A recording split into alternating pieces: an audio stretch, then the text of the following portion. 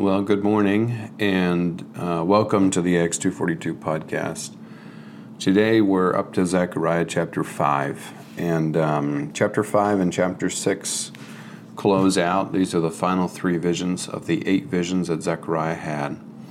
And I'm going to just kind of go back and summarize very quickly the first 5 visions that we've already had, because I know I forget them from between week to week, and so it's just helpful for me to kind of catch us up to where we are in this story.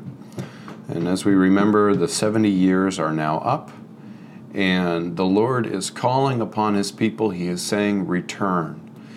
And with these 8 visions that are all had in the 70th year, when the 70 years are up, Zechariah has these 8 visions. They're all apparently, at least it seems like they're all on one night. And it's this call of the Lord to return. And the first vision is of those horsemen that were in the valley, different color horsemen. They're in this valley of myrtle trees, and they're kind of this force that has gone out from the Lord to patrol, it says, the earth. And they report and they say, everything's just sitting. It's just silent and still. And then the angel cries out, how long is it going to be before you have mercy upon your people? And it's a message, kind of an introductory message to the people, telling them the Lord is aware of what's going on. He knows of your sorrow. He knows of your pain, and He cares about it. And any time that you're going to deliver a message to people like this, I suppose that one of the most important things is to make sure that that people understands that you care for them. And so the Lord takes time there right away to say, not only do I care, but the angels care. And I have forces out there that are watching over you. And it's time to come back. Well, after that, he begins to address, I guess you could say, maybe objections that people would immediately have. Also, it could just be, promises that the Lord wanted to deliver them regarding the blessing. And so the first one is he talks very briefly about the 4 horns that have scattered Israel and the 4 craftsmen that are going to rebuild Israel. And it's a promise to the people that there is going to be protection offered to them, that they are going to be blessed by the kings of the land, in spite of the fact that the past ones had destroyed them. And indeed, that's how it turned out, that there were 4 kings that the Lord raised up in Persia that were really builders, and each of them issued a different decree to say, that the house of the Lord, or eventually even the city of Jerusalem, was to be built. They were indeed 4 craftsmen. And then after that, he goes on, and the Lord kind of jumps forward, and he says, look, I've got my surveyor, out there, and these are the plans. These are the building plans that I have for you. It's going to be a wonderful city, and there's going to not even be walls, because I'm going to be the wall around it. And that was the 3rd vision. And then the 4th, you have Joshua being cleansed.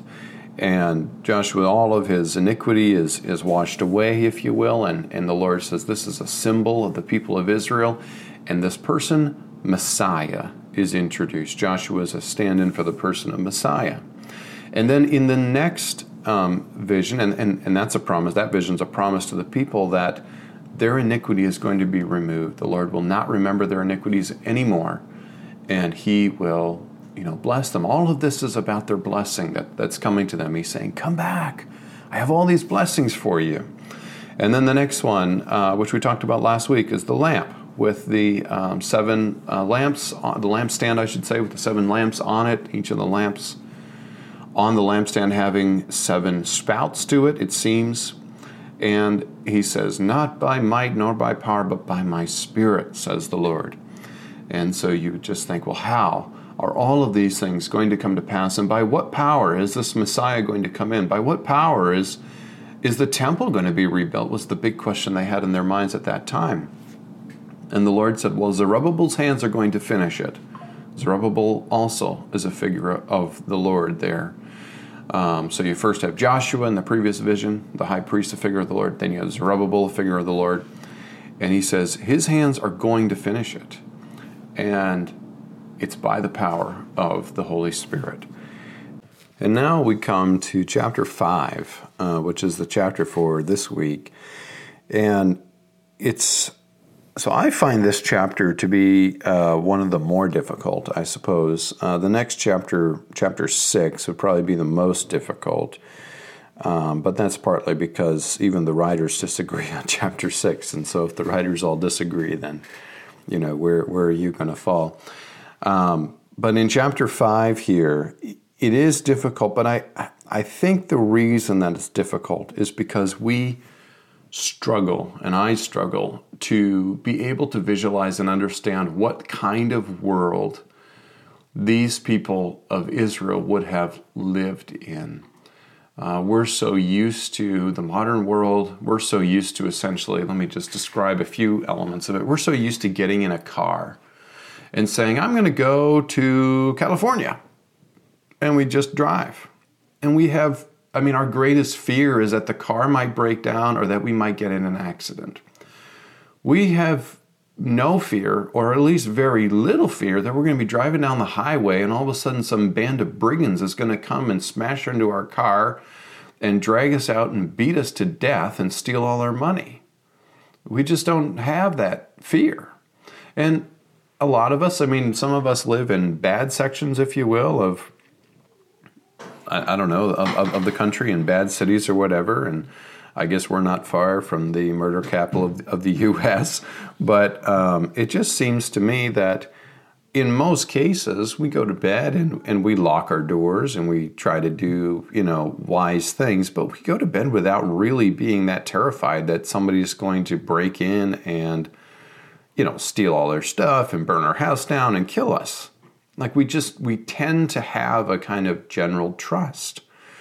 And that's because it just doesn't happen, I guess, super often to people that we know. But in this day, like you think of Ezra, when he is on his way back, he came back, much later than Zerubbabel and Joshua. And he has his people with him, and he's on his way back, and he describes this in the book of Ezra. He says, essentially, what it was is it was a very dangerous journey. He's in this caravan of people. He's got a bunch of gold from the temple that he's taking back to the people of Israel that has been, committed to him. And he's loath because he's told the king that the Lord is on his side, shall we say.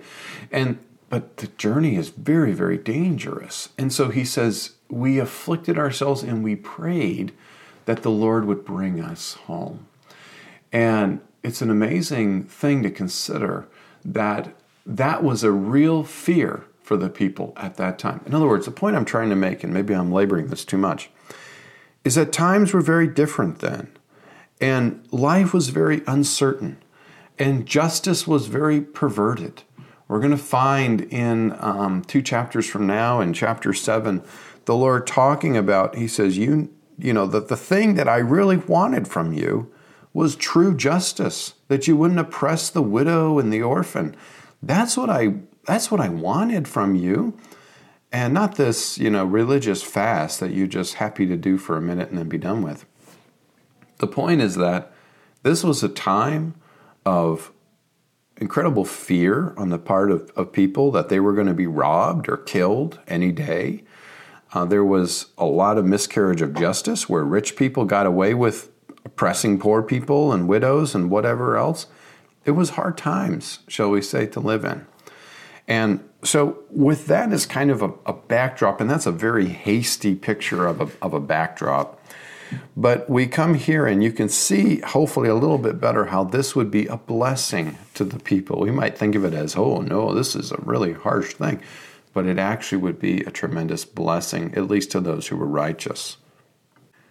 So we begin in chapter 5, verse 1. He says, then I lifted up my eyes again. So here it is. He's in this same night. Here he lifts up his eyes again and looked, and behold, There was a flying scroll. I don't know if you've ever seen the old ancient movies or whatever else, or if you just look up a scroll. It's basically two rolling pins with paper, shall we say. It's not exactly paper as we would know it, but let's just call it paper wrapped around them. And then when you want to read them, you take it and you kind of roll the rolling pins away from each other, and it unrolls a section of this paper, and you can kind of roll one and roll the other, if you will, to kind of move that paper from left to right. That's the scroll. Well, in this case, it's a flying scroll. This is a scroll that's sailing through the air. And so the angel, in this case, I don't know if, because normally Zechariah immediately says, "What's that?" And in this case, he doesn't. And the angel actually has to turn to him and say, "What do you see?" I don't know, maybe this was something so surprising to Zechariah that he was just kind of dumbfounded. But in any case, when the angel turns to him and says, "What do you see?" He says, "Then I answered, I see a flying scroll. Its length is 20 cubits and its width 10 cubits. 20 cubits by 10 cubits, I kind of, think about this as sort of like the footprint of a one-car garage, something like that, just to kind of help visualize it. So imagine a piece of paper that's the size of your one-car garage now flying through the air. That's kind of surprising. And then he said to me, this is the angel now, he said to me, "This is the curse that is going forth over the face of the whole land. Surely everyone who steals will be purged away according to the writing on one side, and everyone who swears will be purged away according to the writing on the other side. I will make it go forth, declares the Lord of hosts, and it will enter the house of the thief and the house of the one who swears falsely by my name. It will spend the night within that house and consume it with its timber and stones." Now, that's the end of the vision. What could this be? Well, it's pretty clear. I mean, the angel tells us exactly what it is. It's just maybe hard for us to actually believe it or consider that would actually be. But the way I think of this is, I don't know if you've ever been to the beach, say like the Jersey Beach or something like that, and there's other beaches too. But if you've ever been to the beach and you spend some time there, you know that every now and again there's planes that fly by over the beach, over the water, and these planes are flying by, and of course they make this noise, and you're kind of interested in planes, at least generally. They're kind of something other than the waves and the sun, I suppose. And so you turn and you look at the plane, and it's flying very slowly by. It's not a jet, it's just like a prop plane. And behind it, trailing out behind it, is this big sign. And it will say, "Get life insurance today, call," and then it gives a number or something like that. And it flies by. And these go on every day. I mean, as far as I know, every day, at least whenever I'm there, it seems like they're out. And I guess maybe if it's too windy, they don't go out. But anyway, the point is that these are huge signs. They're probably the size of your garage. And they're just sailing through the air. And the point is that everybody on the beach can see them. It's a very good way to advertise. And so I think of this scroll in that way. I think that it's sailing through the air, and it is a figure. I don't know if this is going to be literal during the millennium, but whether it is or isn't, the point is that everybody's going to be aware of the system of justice that exists during the millennium. And it has writing on it, and we aren't told what the writing is, but we're told that anyone who, steals is going to be purged away. They're going to be removed, killed, thrown into the lake of fire, as far as we can tell. Or maybe they're just put to death and they're judged at the great white throne. I don't know. But in any case, they're judged, purged, according to the writing on one side. And many of the writers see this as, let me see, I think I have a quote from Kelly. Yeah, here's a quote from Kelly on page 456 of his lectures on the Minor Prophets. He says, quote, "These are taken as a sample and not as the whole. One from the second table of the law, which deals with man, the other from the first, which deals with direct offenses against God." And that would be the swearing. So the point of this is that End quote. So the point of this is that you've got this sign, if you will, sailing through the air, and everybody can look up and read. And what they're reading is, if Kelly's right anyway, the table of the law, or at least portions of the table of the law, saying, thou shalt not kill, thou shalt not steal.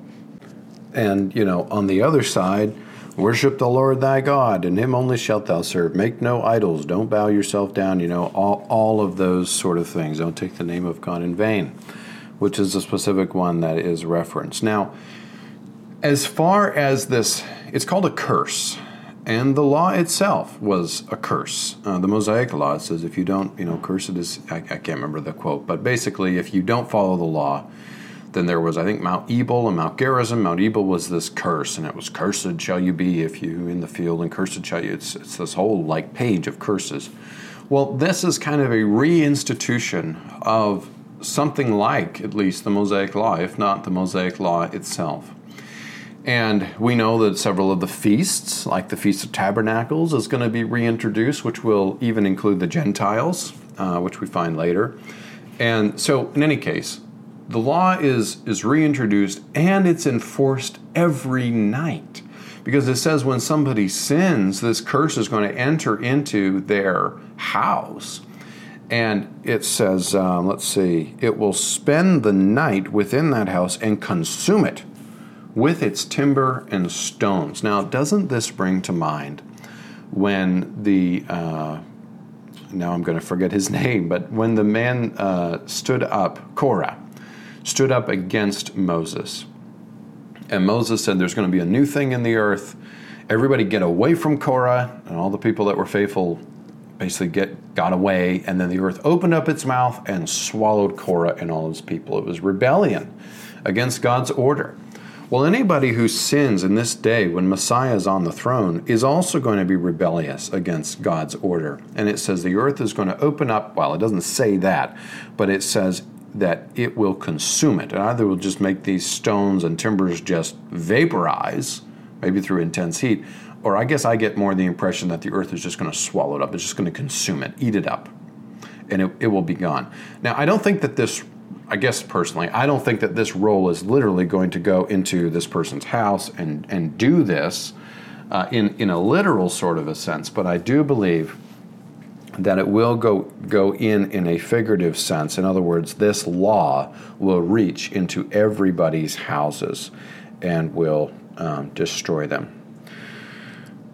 So that might not seem to us like a blessing, but to the people of the land at this time, that would have been such a blessing, because we complain about lack of justice, and we're talking about very minor things or things that are not related to us personally at all. But for this people at this time, the miscarriage of justice was so severe that the thought of a king that actually would rule in justice and would judge every morning, not like months later, years later, but every morning, and his justice would be final and swift, that would have been such a blessing. So let's move on now. It says, then the angel who was speaking with me went out and said, lift up now your eyes and see what is going forth. Okay, so he says, look, what's happening out there? And I said, what is it? So in this case, he doesn't even tell us what he sees. He just looks and he sees something apparently. And he says, what is it? And he said, this is the ephah going forth. And ephah was this, it was a measure of like you'd have an ephah of grain. It would be sort of like a gallon or a bushel today. It's just a unit of measure. He said, this is an ephah going forth. And I did some numbers on this. It'd be something like a basket, say about 18 inches in diameter and about 12 inches high. So just imagine something like that, just roughly. And he said to me, this is their appearance in all the land, or this is their iniquity in all the land. It could read also. And behold, a lead cover was lifted up. So now it kind of, he zooms forward and he's able to actually look close up at this basket. And he said, a lead cover was lifted up. And this is a woman sitting inside the ephah. So it's a very small woman, but there's this little woman that's sitting inside of this basket, and there's this lead cover. And you think of lead, you immediately think of a heavy weight. something very secure, if you will. There's this lead cover on this basket. It's lifted up, and you see this woman sitting inside. And he said, the angel says, this is wickedness. So this woman sitting inside the basket is a picture of wickedness. And there's some debate as far as, well, what wickedness is this? And F.B. Hole suggests, well, it's an ephah. An ephah was a common unit like we might today talk. I don't know if we talk about this or not, but at least in the old days we talk about, I got 100 bushels of wheat that I'll sell you, for X number of dollars. Well, in this day, it was an ephah that they would use. And so the fact that this woman is sitting inside of an ephah would seem to indicate that there is some level of commerce that is to some degree associated with her. But what is she herself a representative of? And I think it's very clear. Kelly argues this, and basically all the writers agree that at least at some degree, this woman is a picture of idolatry. Idolatry was the single, I don't know if you could say the greatest. I guess I take it as maybe the greatest, or at least the most prevailing and the most referenced sin by the Lord throughout the land of Israel. And it's clear that it's idolatry because in verse 11 he says that they are going to build a temple for her in the land of Shinar. When it is prepared, she'll be set there on her own pedestal. So this is, I believe, a figure of idolatry. Either the ephah is a prison, or the ephah is the commerce and the money, shall we say, that idolatry runs off of to some degree. And I am not very familiar with how idolatry works, but I understand that there is an element of commerce, an element of money that is associated with idolatry. The two seem to go hand in hand to some degree, and also power and things like that. But in any case, she is being sent out of the land. It says it's going forth. And the lead weight is cast down on top of her, and I assume that is a reference to her being contained and held within this ephah, and they all together are carried off by these two women coming out with the wind in their wings, and they had wings of a stork. They'd be very long sort of wings. And they says they lifted up the ephah between the earth and the heavens. And now finally Zechariah turns and he says, well, where are they taking her? And he says to me, to build a temple for her in the land of Shinar, which is where Babylon is. And when it is prepared, she will be set there on her own pedestal. Well, I said that this was one of the more challenging chapters for me. The next chapter, chapter 6, being maybe the only chapter that's more challenging. And this is probably why is kind of this vision. But I can't explain what the storks are. I'm not sure what the stork wings represent. I'm not sure about the lead cover. I have thoughts about them. There's things that puzzle me about this, but I think one thing is clear, and it's consistent with across the writers. One thing is clear, and that is that idolatry is being taken out of the land of Israel, but not permanently. There's going to be a future installment of idolatry. Now, this happened in the land of Israel at this time. There was, when the people returned from the land of Israel, they never again fell into overt idolatry. You don't find during the days of the Lord Jesus people offering sacrifices to Moloch or to Baal or to any of these gods. That was gone. It had been removed from the land. And yet we know, and the Lord speaks of this in Matthew chapter 12. He talks about how there's a house and there's a bad spirit in it, and the spirit goes out of the house. And then it says after a while, he comes back to the house, finds it empty, swept, and garnished, and he goes and gets 7 other spirits worse than himself. And it says the last state of that man or that house is worse than the beginning. Well, that's the way it is going to be for Israel. And it may be that this is what is referenced here. And the thing that I find so difficult is, when is this timeline? Is it talking about when the people return? It would break the pattern if it was. It seems to me that this is talking about the millennium, because that's what the previous visions have been talking about. It seems to me that this is building up to the end of the millennium, when the Messiah abolishes idolatry, shall we say, puts it out of the land, carries all that wickedness away, says it's done for. And yet at the end of the millennium, at the end of that 1,000-year reign of the Lord Jesus, we know that Gog and Magog rise again. It says the devil goes out, he deceives the nations. I presume that they fall into open devil worship.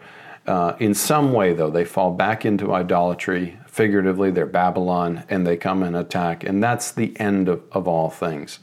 So what we have in this vision, as far as I can tell, is we certainly have the removal of idolatry from the land. That happened when the people returned. They never again fell into that idolatry. But they will in a future day, and I think that that's only a partial fulfillment of this. I believe that what this is talking about, just to be finally clear, I know I've been talking around this a little bit, I'm sorry. But to be clear, I believe that what this is referencing is how the Messiah will remove idolatry from the land, and yet it will not be permanently removed from the earth, because it will eventually have a temple in Babylon. And it will be set up again on its base, and there will be this rebellion against the Lord Jesus, who sits on the throne at that time. So we have only one more vision to go, and then an addendum in chapter 8, and then these 8 visions that Zechariah has in one night on his bed will be completed. And but that's it for Zechariah chapter 5.